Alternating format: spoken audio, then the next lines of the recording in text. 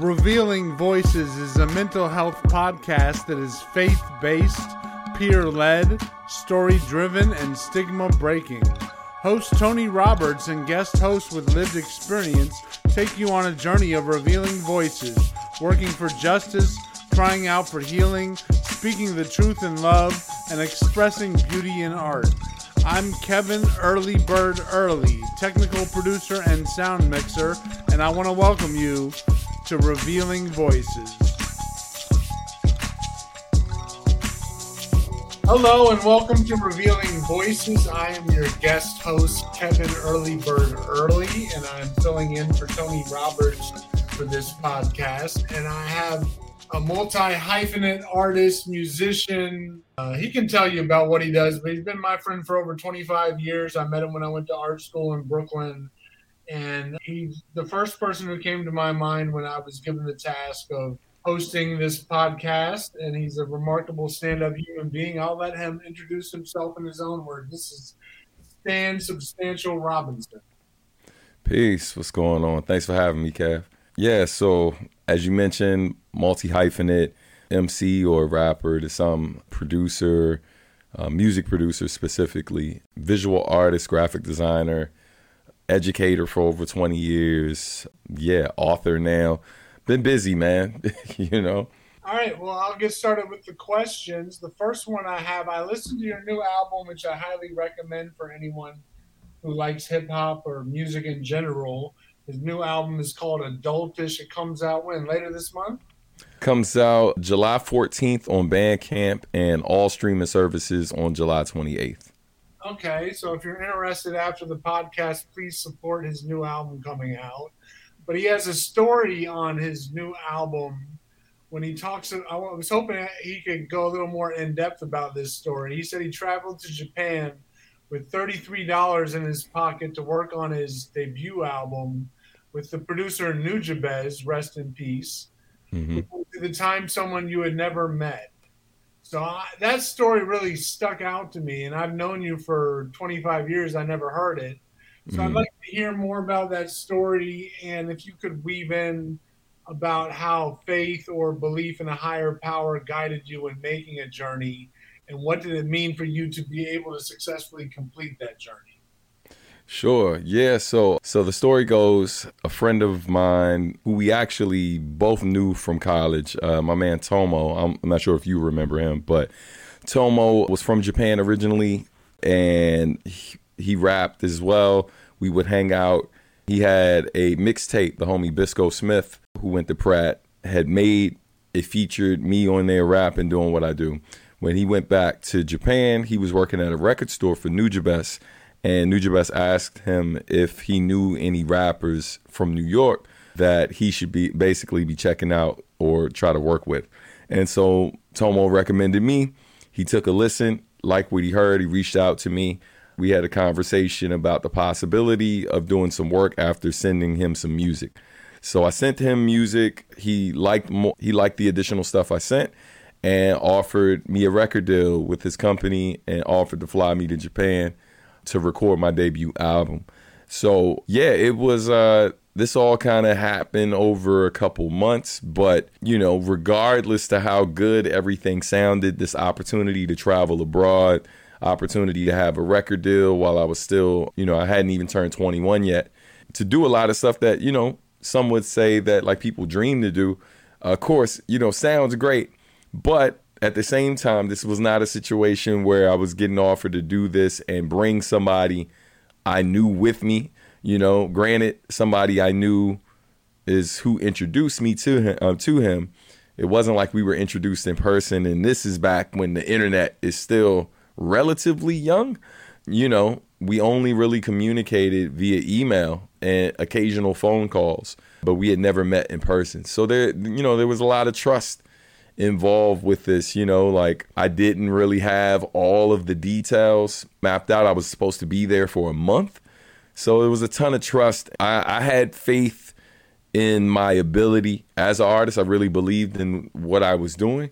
And I believe that my gift and my skills that I developed over time is what provided me these opportunities. So one thing, you know, I should say, I believe in a higher power, but I'm not necessarily subscribed to one belief system, so to speak. But I'm a firm believer that, us believing in ourselves, connect that with the divine, right? If we believe that the Most High gave you these gifts and then you develop the skills along with these gifts to help get you where you want to be in life, I almost feel like not believing in yourself is the equivalent of not believing in whatever you call the Most High, right? Whatever you call God, the God of your understanding.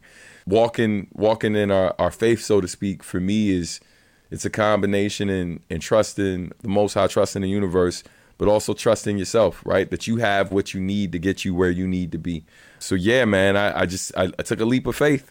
And here we are, almost not quite a quarter of a century, but almost a quarter of a century later, wow, talking about this, It's interesting to me because it sounds like the cliche immigrant story where you're like, my grandfather came to this country with $35 and he made himself up on the bootstrap. And you literally went to another country and did the same thing. So it's very impressive.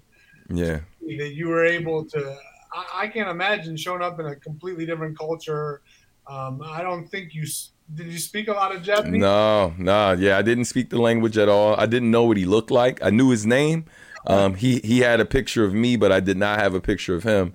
And the airport, like holding your name up or something? Bro, I just showed up at the airport and trusted the fact that I was going to be one of the few black guys there, and they would put two and two together. You know what I'm saying? Well, but yeah, they had a sign up that says substantial on it and stuff. So, it worked out. I'm happy to hear that it worked out. Yeah, for sure. A remarkable story. Well, since this is a mental health podcast, I wanted to talk to you about this next topic because we hear a lot that the Black community is less likely to talk about mental health or seek treatment or therapy for mental health. And we also hear about structural disparity in mental health care or healthcare in general. I know I just heard a story about some athletes who were Olympians and 4 of them won like a gold medal. And since they won the gold medal, 3 of them have died from complications with childbirth. So that's not even mental health. That's just complications with the healthcare system in general that the Black community faces. So I'm wondering, for the audience that we have here, what do you think are some ways that people who work in the mental health field could help foster an environment to make it easier for people in the Black community to seek help and obtain treatment? And why do you think people in the Black community face such disparity in treatment? And then the second part of the question is, I know it's a big question, but what can those who are not Black and want to support the Black community in mental health treatment and recovery do to support them? For sure. No. Yeah, I'll try to get as much of that without having to circle back to the question as possible. I would say I think that a lot of the issues stem from, and everyone does this, not just Black folks or not just white folks, but a lot of times we make decisions and assumptions based on what our experience is. So the health system that's in place as we know it, the justice system, all of these different things were created with certain people in mind to benefit certain people. A lot of times the people who are developing something, while they say that they have everyone in mind, a lot of times when they say everybody, they're thinking of everyone they come in contact with on their day-to-day. So it's important for us to acknowledge the fact that a lot of the different things and systems that exist, because we live in a country that is majority white, at the time when a lot of these things were established, it was created with other white people in mind, right? And that statement by itself I don't believe is inherently racist, so to speak. It's just the truth, right? Like, if majority of the people you interact with on a day-to-day basis are this, then when you do something and say, I'm doing this for people, nine times out of 10, you're talking about the people you come in contact with.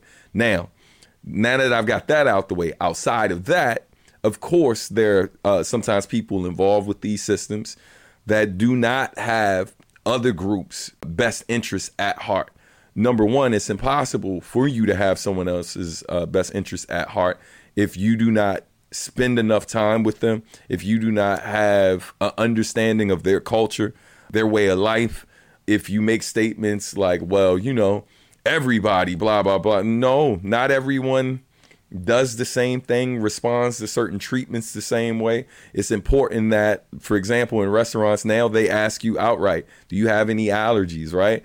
Food allergies. The same way when you go into a doctor's office, they ask if you have any allergies to certain types of medication, et cetera, right? So those things are paramount in terms of like trying to make sure that you provide someone the proper care, because if you give them the wrong thing, you can potentially kill them, right? And so it's also important to understand and address our own biases and take the time to acknowledge that sometimes the person who's in that room may exhibit some of these biases or may quietly have some of these biases. And we've seen studies, go into physical health. You were mentioning the athletes who passed away and stuff, studies showing how the challenges that Black women have faced and the mortality rate, the big difference that we see in that. And so I think a lot of this distrust and people not being comfortable with, maybe seeking medical attention or seeking help for their mental health is a great distrust, like amongst the Black community, and not just the Black community. I would say like Black community, poor communities in general, right? Like they do not believe that a lot of these systems have their best interests at heart. And there's evidence, there's actual evidence and real history to show that it hasn't always had their best interests at heart. That's a real challenge. I think a lot of times when people are looking for answers or looking for help, I know for me, I'm always, when I'm quote unquote auditioning doctors, right? Or different people, I'm looking to see how they treat me, right? Not just the treatment, the medical treatment they give me, but the respect, the conversation. Are they listening to what I'm telling them I feel, right? Because neither one of us know just yet, right? We're trying to figure out how I feel so I can give you some direction on how's best to maybe address some of these issues I'm experiencing. And it's important to understand that if you do not have a lot of experience with people who are from my background, then maybe it may be necessary to seek the advice and guidance from someone who's had a bit more experience with someone like me. Quick example too, and I know this is a bit long, so I apologize, but my wife recently, not too long ago, she went into the dentist. They noticed something with her teeth, and then they made some suggestions stating that she might need to have a root canal and this and that. It was a lot, and I could tell in her voice like she was nervous about that. Luckily, another doctor who she met with, another dentist who she met with, who had a bit more experience working with Black women in particular, had noticed that there were studies that basically showed that there was something with Black women where their teeth in certain areas appeared a certain way. And so things that people often mistook as this, oftentimes in Black women meant something else. So a lot of the things that the person was suggesting wouldn't have been necessary to actually do, and could have ran a ridiculous amount of money and pretty much done like major damage to my wife's teeth. But luckily she got that second opinion. I mean, luckily she didn't even have to go out of that dentist office. There was just another dentist who had more experience working with Black women and who happened to know these facts.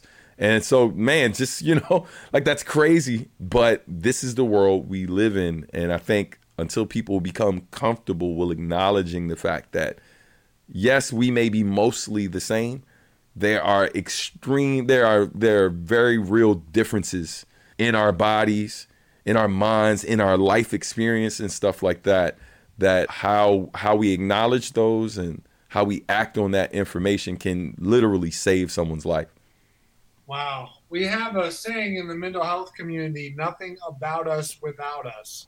And I say that would probably fit. I know there's intersectionality and overlap between mental health and the Black community, but it seems that's something that could apply to the Black community too. Nothing about us without us. So I know it takes progress to get people in these white institutions who are not white, to get Black people integrated into these rooms and these offices and these buildings. It takes progress. Mhm. So hopefully we will continue to see more people from your community integrate into the medical establishment who can bring this perspective to the people they serve, because you really it makes sense in a mental health world, but it also makes sense in a race with the race differences. Nothing about us without us. Yeah, absolutely. And just to add to what I was saying before, like outside of the story with my wife, my own situation with, my cancer scare from years back, where the doctor found a precancerous growth. That whole process was so educational to me. And luckily, the doctor that I worked with, although he was white, I was told by several people before I saw him that he was, one of the best in the state of Maryland when it came to this procedure I had to have. And what I learned is that oftentimes the procedure that they recommend that people get when they're a certain age, right, at the age of 50, yes, yes, colonoscopy. And so when at that particular time, the one thing the doctor told me, he was like, they tell most people or people in general that you should get this at this particular age. And at this time, keep in mind, this is like 2010, 2011 when we had this conversation. He told me, he was like, I oftentimes let folks know that if you're African American, you should go 5 years earlier. You should go at the age 45. Now, if you look nowadays, in a lot of situations, people are saying now that it is recommended to go earlier, right? To do this procedure a bit earlier, around the same time as what my doctor initially suggested to me. And had they not given me, and keep in mind that 5 years earlier was 45. At the time when I had this procedure done, I was in my early 30s, right? And they caught this precancerous growth. So imagine me waiting nearly 20 years to find out, like imagine where that cancer would have been. Yeah, it saved your life in that regard, having somebody knowledgeable and willing to have those conversations with you. Absolutely. So obviously, listeners of this show know about my story and my dad's story, my mental health recovery journey, and you've been there when I was going through my mental health journey. Mm-hmm. Get a little personal. We just talked about colonoscopy. That's pretty personal. But Mm-hmm. have you ever personally experienced any other mental health challenges or known people in your private life that needed help? And what advice would you give to people who are going through mental health challenges? Yeah, for sure. Although I've never been clinically diagnosed with depression, I would, if I was to self-diagnose, I would definitely, I think I've dealt with depression in some form over the years. There was a point in time where I did go, I met with a therapist to discuss a lot of this stuff. Like a lot of folks, when you were experiencing certain trauma young, you spend a lot of time like talking to your school counselors or different people, depending on what level of school you're in. I spent a lot of time doing that very young because of certain trauma. Like I lost my father when I was 10, buried a ton of family members. You know how they say death comes in threes. We had lost a lot of family and friends from I want to say from fourth grade to like my ninth grade year. I lost everything, like everyone from my father to both my grandfathers, a couple of my uncles, different people I knew in my neighborhood and stuff, and then was experiencing stresses from certain violent situations that I was, caught up in through no fault of my own, just wrong place at the wrong time. And yeah, man, all of that stuff was extremely stressful. And it wasn't until much later in life just dealing with the challenges of it's hard enough just being a person in this world sometimes, but being a black man in this country sometimes, a lot of times, adds additional stresses that no one should have to experience. And then mix that with the fact that I'm a father. So I'm not only trying to make sure I do my best to provide at all times for the people I care about most, but then I'm constantly worried about their safety, of recognizing that, we live in a place that doesn't always value their lives. And oftentimes talks about how cute they are, but once they hit a certain point, they age out of that cuteness. They're viewed as a threat. My experience has been like, I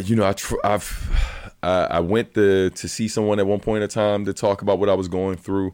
The initial experience I had was not very good because their response, they seemed very overwhelmed.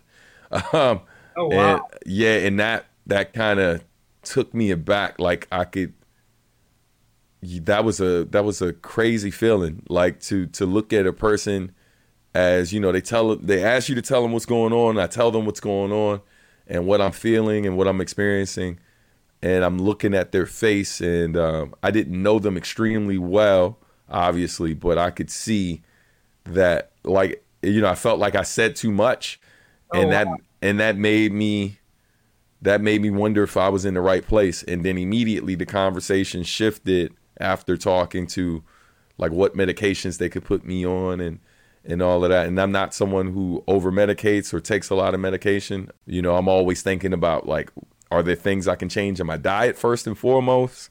Can I exercise more? Are there certain activities I could do, certain, like, things to read? Like, I'm always thinking to go there first and foremost, and medication a lot of times is a last resort for me. It's not that I don't take any, but it made me very apprehensive about working with this person further because of the feeling I got when I looked into their face when I was talking, and they offered very little in conversation. It almost immediately went to medication. And so since then, I've been recommended to other people, but I try to go based on recommendations, and especially because this was a person I found on my own. It wasn't off a recommendation. So I've tried to go that route, and I haven't been lucky enough where any of the people that have been recommended to me had availability to take on new patients. So yeah, so I'm currently looking, but yeah, That seems to be a common thread when you talk to people looking for therapists, and then yeah, you find one. I have one that I see, but it's a struggle to get in once a month because her schedule books up, and yeah, especially with the pandemic, they've got all the therapists who are working have very packed schedules. So that's another. yeah, It's just like finding the right medication, finding the right therapist can take some time too, sure, and then trusting the therapist to be able to unload on them like you did is another obstacle that people face with therapy. Uh, yeah, Shift gears here and talk a little bit about being creative. sure. We met in art school, so we're definitely both creative. But how does being creative affect your mental health? Do you find the creative process or being a creative person helps you with whatever challenges you face in your life? I don't want to pretend like there aren't times I don't feel hopeless. Like I definitely experience that feeling, like, every now and then. But I will say that being creative and coming from the background that I come from, it has made me feel that, like, no matter how bad things get, that I am capable of figuring out a solution to almost anything, right? And I have the skill set to kind of, pivot and do what I need to do in any given moment to make my situation better. That creativity, that's something I discovered really, really young, right? Not most people, but a lot of people deal with a lot of stresses dealing with money. And that's something that very young I learned. I mean, like elementary school, like second, third grade, I talk about all the time how I learned how to make money really, really, really young based on using my creative abilities, right? And so that has helped in a lot of ways, because some of the main stresses that a lot of creatives deal with has a lot to do with being undervalued, right? Not being paid properly for the work we do, and making it, like, finding it difficult to make a sustainable living doing the things you're most passionate about. And so creativity, in a lot of ways, has allowed me to figure out solutions to a lot of those challenges, and most importantly, help others who experience those same feelings, and gather resources and information and kind of help them, allow them to be able to take care of themselves using their gifts and their skill set. So Also, you've been married for a long time and you conduct business with your wife. yeah, Does your marriage and your relationship with your wife affect your work and mental health balance? yeah, for sure. I think that, shout out to my wife, man. Shout out to everyone who's married up, right? Like, who finds a partner that is supportive, encouraging, someone who, like, without a doubt, she's my best friend. Yeah, man, it's just nice to be able to talk to have someone to talk to about pretty much anything you need to talk about, and know that this person knows you well enough to not immediately think the worst, no matter how crazy what you're about to say is. So yeah, I mean, whether it's a wife or just a friend, like, everyone deserves someone like that in their lives. And I'm extremely grateful to have her as my life partner, but also my business partner. Early on, when we would meet people, when we would go to networking events, and we would meet people, tell them how we're husband and wife, but we also run this business together. All the time, man, people was like, "Ooh, I tried that before," blah blah blah. Just immediately, just negative, negative comments about working with your spouse, like, all the time. And I see it online sometimes, but grateful that has not been our experience. We've confided in each other a lot, push each other forward, and encourage each other. And we don't look at what the other person's doing to push themselves forward in whatever, like, opportunity they get. We don't always look at it as how it's inconveniencing the other, right? Like, it's always like, man, that sounds amazing. 100%, if that's what you want to do, I got your back. If there are some things that might be challenging with it, like, we have constructive conversations and figure out how we can make it work so that the other person feels fulfilled, right? Because a lot of times we're trying to pursue these things because it's something that, is calling us. And so that allows us to avoid feeling bitter and resenting the other person, because we encourage each other to try new things and support those decisions and do a lot of business together.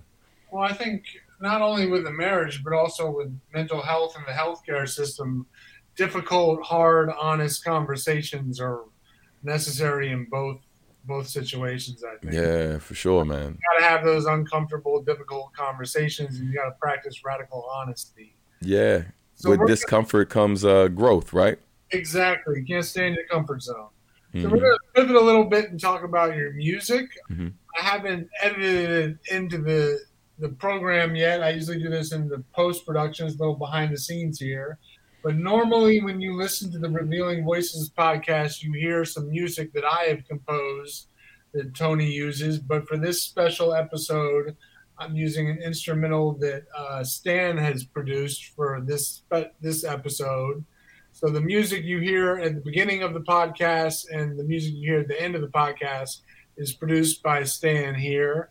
So anyone who is unfamiliar with your music is full of a lot of inspiring messaging, and you have built a community of fans who interact offline and online. Mm-hmm. Talk to us about the role of community and how community influences being a creative professional, and how you remain so positive and continue to inspire people with your music when the world can often be a challenging place. And the second part of that is, how do you deal with the pressure of having people look up to you and be inspired by your work? Is it hard to be a role model for others? Man, yeah, it's a lot. I think in terms of the importance of community, first and foremost, shout out, my fans. They have dubbed themselves. It's important for me to say that because I don't want anyone to think that I came up with it, but they decided to label themselves as sub-porters, right? Like substantial sub-porters. Yeah, man, they're awesome. I'm a person who maybe, like, I know for a fact that millions of people have heard my music around the world at this point, but you look at my fan base in terms of consistent supporters or sub-porters, as they call themselves, it's a very small like group of folks, right? Maybe, like, if I was to guess, like, maybe like a couple hundred folks who consistently support in some type of way what I do. Man, they're super giving, and they give me space to be my authentic self. I don't feel like I need to constantly put on or ever really put on and pretend to be something I'm not for them. And they meet me where I am. Yeah, man, I think when you have a community of people around you, any type of community around you that allows you to do that, you feel seen. You also feel like there's room to grow. And most importantly, there's room to grow with others. Because a lot of times we feel like we got to run away from certain people in our lives to grow. So I'm grateful that I've been able to grow with my audience, grow with my partner, grow with friends like you, because I do recognize that there are a lot of people who don't have that. But I want to be clear, it's luck, maybe luck has a little bit to do with it, right? I'll give folks the benefit of the doubt. Maybe luck has a little bit to do with it. But more than anything, it's been work. It's been a lot of work. And, I think part of building community requires some consistency, right? And I'm a person who's been very consistent over the years in terms of showing up, delivering a particular thing that I've come to be expected. People expect from me because of the foundation I've laid. In terms of being a role model, it's not something I wake up every day and say, I'm going to make sure I'm a particular way so people respect me and look up to me. It's not really a lot of that. It's more of, I know what I want for myself. I know what I want. I know what type of person I want to be for my partner. I know what type of person I want to be for my kids. And I know that when I meet other people, I'm hoping that, I leave them with a good feeling, right? Like I'm not a person that walks around saying, oh, I don't really care what others think. It's not that I live my life based on what others think, but I do recognize that if I'm coming across people who I deem to be good people and they've made me feel good, made me feel loved, made me feel respected, the least I can do is make sure that they feel the same way. In terms of me making the type of music I make, it's not like I'm a person who pretends like negative things in the world don't happen. I definitely address that in my music too. But, me making a bunch of music, just, I don't feel hopeless most days, right? Most of the time, I don't walk around. I would say 90% of the time, I'm hopeful, I'm inspired, I feel loved, and then occasionally, I don't feel that way. You know what I mean? And then it's never for long periods of time. But I think the music that I make is a reflection of that. If it seems like a lot of my music is positive, it leans heavy that way, in spite of all the challenges I faced. And a lot of these artists that we hear who music is very negative, and I'm not judging them. The fact of the matter is I've lived through a lot of the things that those guys talk about too. Like, I'm from those communities. I've done some of the things that these guys are talking about, or been a firsthand witness to a lot of that stuff. So I know these things are real. But I'm from a lot of these places, and I oftentimes feel like there's so much good that comes from these places too. There's so many things that we have to laugh about, cry about, be happy about, be proud of. And I don't hear it represented in the music as much as I've experienced it growing up in these same places. So I try to make sure that the music I offer adds some balance to make it a more authentic representation of what these experiences have been, and recognizing where I am now, I want to thank you for joining us on this podcast. You were the first person I thought of.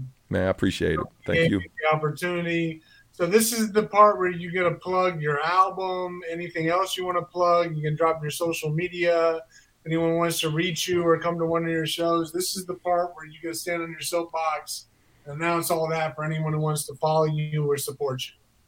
Okay, cool. Appreciate it. Yeah, so again, my name's Substantial. My website, iamsubstantial.com. You can also check out the company I run with my wife called Substantial Art and Music. Our website is subartandmusic.com, or subartandmusic.com. As far as social media, you can look up at Substantial Music on some platforms, and other platforms is I Am Substantial. Or you just Google Substantial with the word hip hop. If you put in Substantial hip hop, I usually pop up. But yeah, man, the new album Adultish coming out very soon. Adultish is an album for grown-ups with more growing to do, as the way I like to define the record. Definitely check it out. It's a record that speaks to my truth, what my experiences have been, my growth, the growth of the people around me. It's a celebration of growing older, which we don't always hear. And I mean, not in the sense of celebrating birthdays, but in the sense of like, recognizing what we've lived through and recognizing that we got more living to do and making a conscious effort to celebrate our growth in a way that hopefully inspires others to live long and fruitful lives. So, yeah, Adultish coming soon to a streaming platform near you, son. All right. Thank you, Stan. Thanks for joining us. Thanks for sharing your story with the Revealing Voices community. And hopefully everyone checks out your new album. I've had the pleasure of listening to it early, and I think it's probably your best work that you've done. Man. You've raised the bar pretty high. So to say that means a lot. So Wow. Thank you, bro. that's all I have for you. We're going to let some of your music take us out here.